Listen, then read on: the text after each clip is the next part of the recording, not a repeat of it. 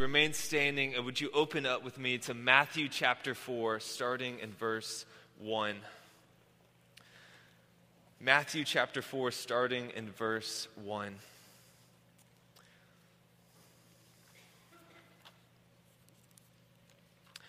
If you're not able to pull it up, or if you don't have a Bible with you today, it'll also be on the screen behind me. But let's read together in Matthew 4, starting in verse 1. It says, "Then Jesus was led up by the Spirit into the wilderness to be tempted by the devil. And after fasting for 40 days and 40 nights, he was hungry. And the tempter came, and he said to him, 'If you are the Son of God, command these stones to become loaves of bread.' But Jesus answered, 'It is written, man shall not live by bread alone, but by every word that comes from the mouth of God.' And then the devil took him to the holy city and set him on the pinnacle of the temple. And he said to him, 'If you are the Son of God, throw yourself down. For it is written, he will command his angels concerning you, and on their hands they will bear you up, lest you strike your foot against a stone.' But Jesus said to him, 'Again, it is written, you shall not put the Lord your God to the test.' And again, the devil took him to a very high mountain and showed him all the kingdoms of the world and their glory. And he said to him, 'All these I will give you if you will fall down and worship me.' But Jesus said to him, 'Be gone, Satan, for it is written, you shall worship the Lord your God, and him only shall you serve.' And then the devil left him, and behold, angels came and were ministering to him." Amen. May God bless the reading of his word. You may be seated at this time. If you're new with us today, my name is James Yandel. I'm one of the pastors at this church, and you picked a really good time to join us today. Last week, we started a new series in which we're going through the book of Matthew, the Gospel of Matthew, and we're calling it Our King and His Kingdom. So as we're going through this series, we're basically trying to explore what does it look like for God's kingdom to be here on the earth today. Like we know at some point Jesus is going to come back and usher in the reign of God forever, but in the meantime, we're living in this in-between time where the kingdom is here, but also not quite here yet. So we're exploring what does it look like for us to live in God's kingdom today. And as we explore this concept and as we go through Matthew 4, there's something true for you and for me as we begin to follow Jesus. And if you don't know that this is going to happen, it may catch you off guard. It may catch you by surprise if you're not ready for it. And this is the truth, that the more you desire God in your life, the more resistance you are going to face. The more you desire God in your life, the more you desire to follow Him, the more resistance you are going to face in this life. In one of Jesus' most well-known examples of prayer, he prays, "Thy kingdom come." And I'm sure if you have not prayed that before in your life, you at least have heard this prayer, "Thy kingdom come on this earth." But one thing I don't think we realize is that when you invite God's kingdom to come into your life, you're actually inviting conflict into your life as the new and better kingdom of Jesus clashes with the old ways and the old habits of your life. So if you're a Christian or if you're trying to follow Jesus, you're going to find that you're caught in the middle of this battle between the new and better kingdom and the old and dying kingdom of this world. As the Apostle Paul says very famously in Romans chapter 7, he says, "I don't understand myself. For when I want to do what's right, I actually don't do it. But instead, I do what I hate." So today, I'm sort of calling this talk, How to Fight Temptation. Because to follow God in this life means that you're going to experience resistance and you're going to experience temptation. Bet on it. It is going to happen if you're going to follow God in this life. But one thing that we cannot forget is that resistance is often a sign that you're going in the right direction. Resistance is often a sign you're going in the right direction. Let me give you an example. Take exercise as an example, right? So if I were to sort of picture myself waking up tomorrow morning at 5 o'clock in the morning to get up and run, there's a resistance that rises up in my heart to that, and it's called laziness. Like, I'm probably not going to do that tomorrow morning because I have this resistance in my heart. How about another example? How about school, right? As all the college students, or if you're high school students, or if you've been in school, you know that there's a resistance in your heart to finishing term papers. Like, I'm always the guy who would do it the night before it was actually due. And actually, the last paper I wrote, I did it the day it was due, a 20-page paper. Not a great idea, but I had this resistance in my heart called laziness. Like, we know these things are good. It's good to exercise. When you exercise, you're healthier, you're more exuberant, you're happier, you're more joyful. When you do papers before they're due, you're less stressed. We know these things are good, but a resistance rises up as we sort of try to do them. So resistance is a sign you're going in the right direction. And the tension today and the truth for your life is that when you start to follow God seriously, there will be constant temptation to go back to your old life. Like, there will be this ever-present sort of nagging in your life to go back to the things that you don't want to do anymore. I'll give you another example. So I love my smartphone. I love this thing. It's super helpful in my life, super useful. But lately I've been getting sort of annoyed by it because it's giving me all these notifications, right? So not the good kind of notifications, not someone texting me, not someone calling me, but the notifications of like Starbucks telling me I haven't been there in a while. Right? You ever get those notifications? Like, literally, it'll pop up at 2:15 in the afternoon and say, hey, we've been missing you at Starbucks, right?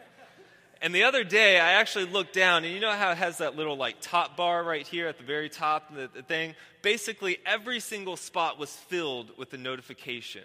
It was like app updates, the Starbucks thing, like all the like low battery, all this different stuff. I had all these notifications at the top of it. So while the smartphones are good, I feel like there's this constant nagging for me to step away from what I'm doing and to go back and to look at it. In the same way, I think that temptation and the call to our old life is like that for all of us as we try to follow Jesus Christ. So whether it's lust, gossip, doubt, greed, sometimes the pull of these old desires are so strong that we cannot even imagine trying to overcome them.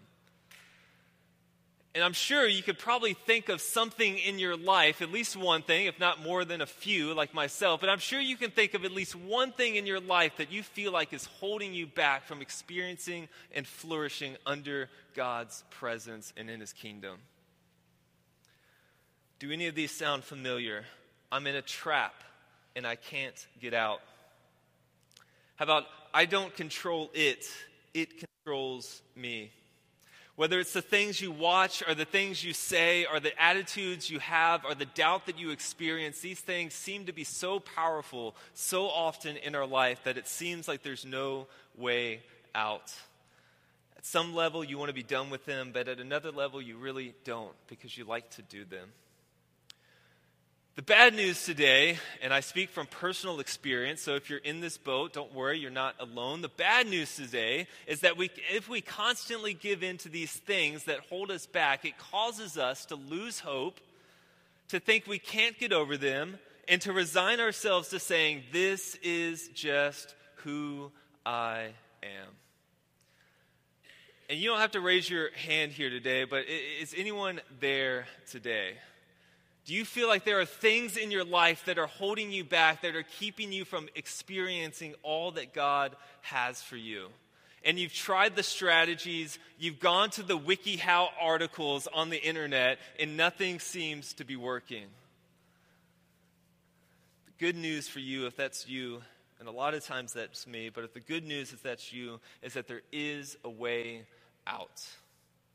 That there is a way to break free from old habits and the things that you hate to do. In our passage in Matthew 4, as we sort of introduce this, basically it's a showdown between Jesus and Satan. Like, I like to think of it as a cage match between good and evil. Basically, Matthew 4 recounts a time when at the beginning of Jesus' ministry, right after he sort of goes public, God sends him into the wilderness to face off against Satan. It's a weird story. Like, if we're going to be honest, it's sort of a weird story. Jesus goes in the wilderness, Satan shows up out of nowhere, and they go to battle. And I feel like if I were writing this story, I would expect it to be sort of an epic Dragon Ball Z style battle where they're like popping up in the air, doing the fight, and the Kamehamehas, all that kind of stuff, but they don't even touch each other. It's a psychological battle of the minds. So why is it in there? Why would this story be in the Bible, and how does that help you in your temptation and in your struggles with temptation? I think the reason this is in the Bible is that this story was basically a test to see if Jesus is truly the Savior of the world who can help us, or if he's just another leader who's going to break his promises. Like, is this truly the Savior of the world, and can he truly help us to get over the things that are destroying us, or is he going to be another person who breaks his promise? Right at the outset, think about who told this story, who put it in the Bible. Think about the characters in this story. You have Jesus, you have Satan, you have some animals maybe. But besides that, that's who's there. So who told the story? It's not Satan, right? Satan's about to get whooped in this story. It must have been Jesus Christ. So Jesus told this story to his followers to write down so that it would reach us today. And why is that? I think that Jesus' victory that he experiences here in this wilderness is going to be an encouragement to everyone in the centuries to come who faces temptation. Like, if Jesus is victorious in this story, then that means that we too can be victorious. So I hope today that if you're struggling with things in your life and you have things that you feel like are holding you back, I hope today is like a missing puzzle piece for you. So let's take a deeper look at the story. If you look back at the text, let's start in the first 4 verses, and we'll go from there. So in verse 1, it says, "Then Jesus was led up by the Spirit into the wilderness to be tempted by the devil. And after fasting for 40 days and 40 nights, he was hungry. And the tempter came, and he said to him, 'If you're the Son of God, command these stones to become loaves of bread.' But Jesus answered, 'It is written, man shall not live by bread alone, but by every word that comes from the mouth of God.'" So at the very beginning here, we have to see that God sent Jesus into the wilderness. It says he was led by the Spirit to be tested and tempted by Satan. And whenever we in our 21st century postmodern, intellectual, millennial minds, we hear about a person named Satan, and we think that he belongs back in the medieval ages, right? I mean, if we're going to be honest with each other, the idea that there's a figure out there who's sort of influencing the world, or that there's spiritual forces of evil out there, doesn't seem to click with our 21st century minds. But the way that I look at it, without Satan, you don't have Jesus. And let me tell you how we get there. Without Satan, you don't have sin. And without sin, you don't need a Savior. And without a Savior, you don't have Jesus coming into the world. So for me, when I look out at the world and I see some of the sick and twisted things that people do out there, and as I pop the hood of my heart and I see some of the lust and desires and the greed that I have in my heart, it's easier for me to believe that there are supernatural things influencing this world. And the Bible affirms that. Ephesians 6, it says, "For we do not struggle against flesh and blood, but against the rulers, the authorities, and the powers of this dark world." So God is going to throw Jesus into the ring with Satan. And that is good news for us, because it means that temptation is not defeat. It's opportunity. Temptation is not defeat. It's opportunity. We have to realize that Jesus was tempted by Satan, but he did not sin. Hebrews affirms that Jesus was actually tempted in every way that we are tempted, but did not sin. So before we talk about strategies, and before we talk about how to overcome temptation, I have to make sure that you understand and that you actually believe in your heart that temptation itself is not defeat. And I think that matters because sometimes we come up with like thoughts in our heart, or we have a temptation to do something and we think, man, I'm a Christian. I shouldn't be having these thoughts. Like, why is that random thought popping up into our mind? And sometimes if we see that as just being bad in and of itself, then we will put ourselves in defeat and we'll be less likely to actually fight it. temptation is not defeat, but I'll expand it just a little bit, hopefully throw it up on the screen. But temptation presents the opportunity to choose what's in front of you or to choose all that God had for you or has for you. So let's flesh that out just a little bit, right? So Jesus goes into the wilderness. He's fasting. Satan comes to him. He hits him when he's at his weakest, right? Jesus had been fasting for 40 days. He's super hungry, so Satan tries to hit him with his physical desires. Basically, Satan says, hey, if you're the Son of God, if you come from heaven and you have these powers, why don't you make these stones become bread? And we see that, and we think, well, it probably wouldn't be too bad for Jesus to do that, right? It's not hurting anybody. You can make stones become bread if you wanted to. But elsewhere in the Bible, Jesus says that the Son of Man came not to be served, but to serve others. And so basically what Satan is trying to do is make Jesus basically twist why he came to earth, to use his powers to serve himself instead of serving other people.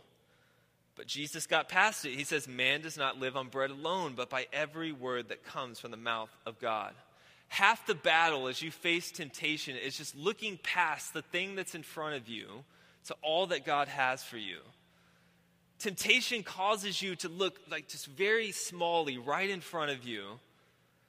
But what God calls you to do is look at all that he has planned for your life, all the goodness, all the joy that he has planned for your life.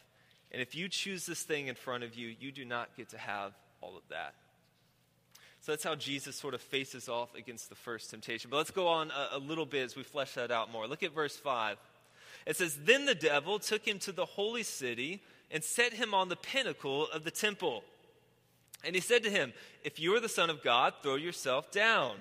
For it is written, he will command his angels concerning you, and on their hands they will bear you up, lest you strike your foot against a stone. But Jesus said to him, again it is written, you shall not put the Lord your God to the test. So what's he talking about here? I'll sort of flesh it out. All right, so the first temptation fails Jesus.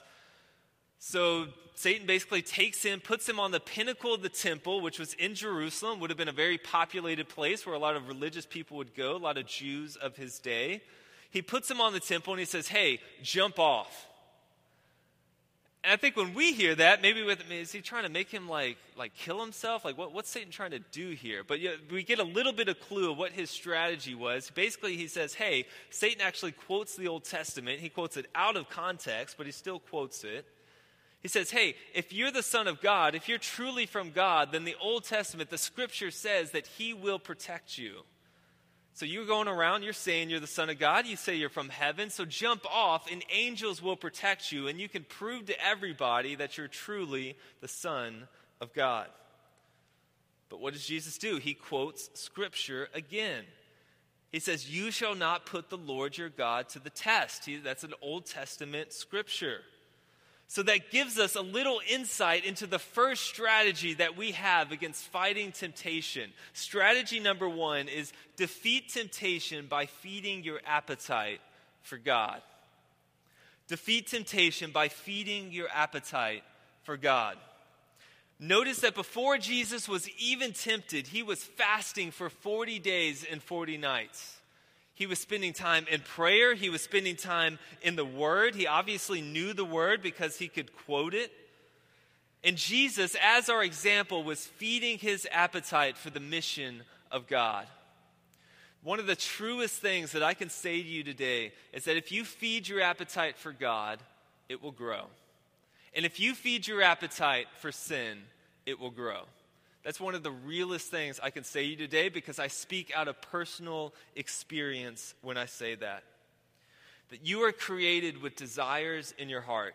That you have desires for pleasure and for goodness and for joy, and God put those in you, and those are good desires.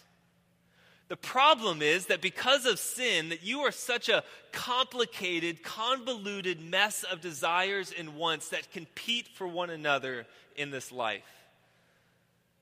And so to tell you just to sort of avoid temptation or avoid sin or try to block everything off from the world, you can't do that because you're made with desires. And so in order to defeat temptation, you have to feed the desire for God. the more you give yourself to the things of God, like reading his word and prayer, the more you want to give yourself to reading his word and prayer. And the more you give yourself to that particular sin in your life, the more you want to give in to that particular sin in your life. So whether it's the things you watch, you know where I'm going with that, the things you watch, the things that you say to other people, whether it's greed or gossip or whatever it is, whether it's the doubt that you experience or the circumstantial doubt that you experience God's goodness, whatever these things are, the more you give into them, whatever your personal pet sin is, the more you want to do those things. Remember the clashing kingdoms, right? The new kingdom is clashing with the old kingdom. And you have this choice before you. Which kingdom are you going to give into in that moment? I want to use an example, a couple of stories from Greek mythology. Did anyone read the Odyssey? Homer's Odyssey back in the day. You had to read it in school. Most people read it in school, but it's a pretty good story. But in that story, basically a man named Odysseus goes on a journey, right? And there's a lot of things I'm not going to get into. Honestly, a lot of things I don't really remember from it. But Odysseus goes on a journey, and he takes a boat, right? And he's sailing with his companions, and they're going past this region. And before he got there, he was warned by this person that as he goes by this island, there were going to be these beings called sirens. You remember the story of the sirens, right? So these creatures, whatever they were basically sort of female creatures on this island, and they would sing and they would make beautiful music. And in fact, the music was so beautiful that people who sailed by this island would end up steering toward the island, but they would end up crashing against the rocks and falling into the sea. It's exactly like temptation, right? So what Odysseus does in the story before they go is they tape up their ears and they bind themselves to the ship and they steer it straight ahead so that even though the call to move toward the island was so strong, they couldn't really hear it, and they also couldn't steer because they were tied up. And I feel like a lot of times that's the way that we try to approach temptation and sin. Like we try to remove ourselves from the world, or in my case, one time I tried to get rid of my smartphone, didn't work. But the problem is you can't get away from the world. And in fact, Jesus sent you to live in the world. So this strategy that Odysseus has and this strategy that we try to have of pulling away from just everything in the world doesn't work because we cannot, get ourselves away from it enough. But I think there's a better way, and it's actually another story from Greek mythology, and it has to do with a man named Orpheus. Has anyone heard of this story before? It's a little lesser known story, but it's really phenomenal. So Orpheus was a well-known and legendary musician who could make beautiful music. And there's a story where he and his companions also had to sail by this island. But in this story, instead of having all of them tape up their ears and bind themselves to the mast, whenever Orpheus heard the song and the voices of the sirens, he pulled out his instrument and he sang louder and more beautifully than the sirens. And the story actually says that his song drowned out the sirens' bewitching songs. And in the same way, I feel like we can do that with the song of Jesus Christ in our lives. That as we read his word and as we pray and as we surround ourselves with Christian community and with others who lift up our soul, and as we listen to songs that stir our hearts, the desire to sin will decrease because there is a louder and more beautiful song of Jesus Christ. Jesus will help you when you feel like you are under a spell. And that's why he's given us his word, and that's why he's given us community. Let's look a little bit further on in verse 8 as we move toward the end. It says, "Again, the devil took him to a very high mountain and showed him all the kingdoms of the world and their glory. And he said to him, 'All these I will give you if you fall down and worship me.' But Jesus said to him," what does he say? He says, "Be gone, Satan, for it is written, you shall worship the Lord your God, and him only shall you serve." And then the devil left him, and behold, angels came and were ministering to him.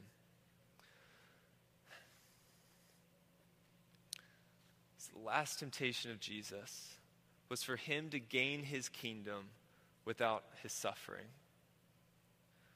That Jesus is a king, but in order to gain his kingdom, he had to go to the cross. So what Satan was essentially saying, he's saying, you're a king? Where's your kingdom at? I'll give you a kingdom. I'll give you lots of kingdoms. I got lots of kingdoms in this world. And that's true. The Bible calls Satan the prince of the world. So Satan was offering Jesus a shortcut to becoming our king. The problem is, as Satan often does, is he only told half of the story. Like Satan could have given Jesus a kingdom, but it would not have been a kingdom that lasted. Only God's kingdom lasts. And secondly, he could have given him a kingdom, but it would have been a kingdom without you. I want you to picture this with me for a moment. You can kind of close your eyes if it helps you picture, but picture Jesus on that mountain, right? And I'm not sure all the logistics of how it worked. But Jesus is on that mountain, and Satan is showing him all the kingdoms of the earth, and all their glory, and all their splendor, all their buildings, all their people. And I can imagine for us, if we were up there, we'd probably take an Instagram selfies and all that kind of stuff. We'd just be floored, going Facebook Live with it, right? But what does Jesus do? Think about Jesus standing up there. I don't think that Jesus was looking at the buildings at all. I think that Jesus was looking at the people in those cities. I think that Satan's attempt to get Jesus to go against his mission and to accept these kingdoms backfired in spectacular display. Because all Satan did was put in front of Jesus the people of earth whom he loved. He saw us in our brokenness. He saw us in our need. He saw us as we struggled with the things that continue to weigh us down. And I can only imagine that in that moment, it caused Jesus to love us more.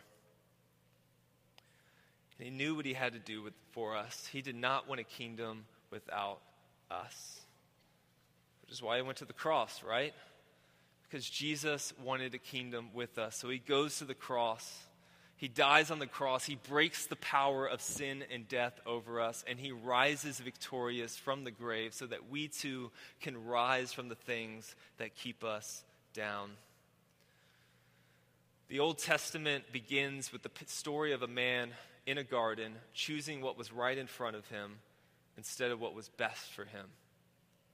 But the opening scenes of the gospel is a man choosing what's best for us instead of what was right in front of him. So my call for you today, if you're here today struggling with sin, is to keep fighting. And when you're under attack, the thing that I'm going to leave you with, that when you're under attack, is defeat temptation by going to the King. As we draw to a close today, as I leave you guys with this thought, being in God's kingdom means that he is truly the King, not the sin in your life. Jesus is truly the King of your life. And if you're struggling with old habits and with sin in your life, you can go to Jesus. You can trust him. Jesus is the people's champion.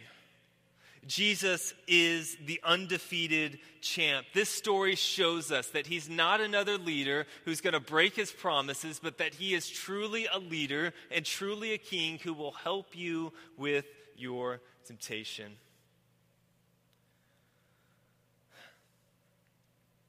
I cannot promise you that your fight against sin and temptation is going to be easy. But I can promise you that you will never fight it alone. And if you have sin in your life, if you have temptation in your life that has set itself up on the throne of your heart, then you tell that sin that it needs to get off because the King is here and that throne belongs to him alone. Jesus has the power to overcome temptation in your life. He can break the bonds and the strongholds that are holding you back. Because when all the filth and all the temptation and all the seductions and all the sin of this world came against Jesus Christ, it hit a brick wall. Jesus' golden character shows us that he will help us. It did not overcome him, and it will not overcome us. And as your church, as one of the pastors of your church, I promise that I will be here with you as well. That we will pray for you, that we can help one another in this fight. And when you fall to that next temptation, just dust yourself off, get back up. You're forgiven in the gospel. You're forgiven by the blood of Jesus Christ. But get up and keep fighting. Fight your sin for the sake of your King. And when you fight and when you rely on Jesus Christ, he will promise to be with you. And as this story shows, Satan will leave you and the temptation will leave you. So I know you're not going to be perfect as we leave, and I'm not going to be perfect as we leave. But my hope for you and my prayer for you today is that you would continue to fight in the power of the Spirit, and that you'd recognize that you are free in Jesus Christ. So I'm going to pray that over you today as we close. If you need prayer, just come to us. God is here and he is powerful in this place. Let's pray. Dear Heavenly Father, sin is so seductive. Lord, we just seem to be so drawn to the things in our life that hold us down, to the old lust and to the old greed and to the old desires of our heart that are not part of your kingdom. But Heavenly Father, in this place, I pray that we would see that Jesus Christ is King, that he is reigning, that he is King in our life and not the sin that we struggle with.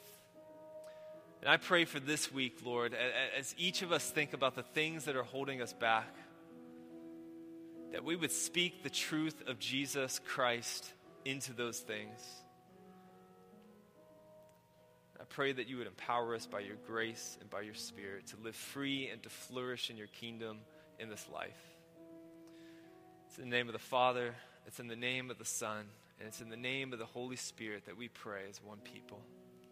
Amen.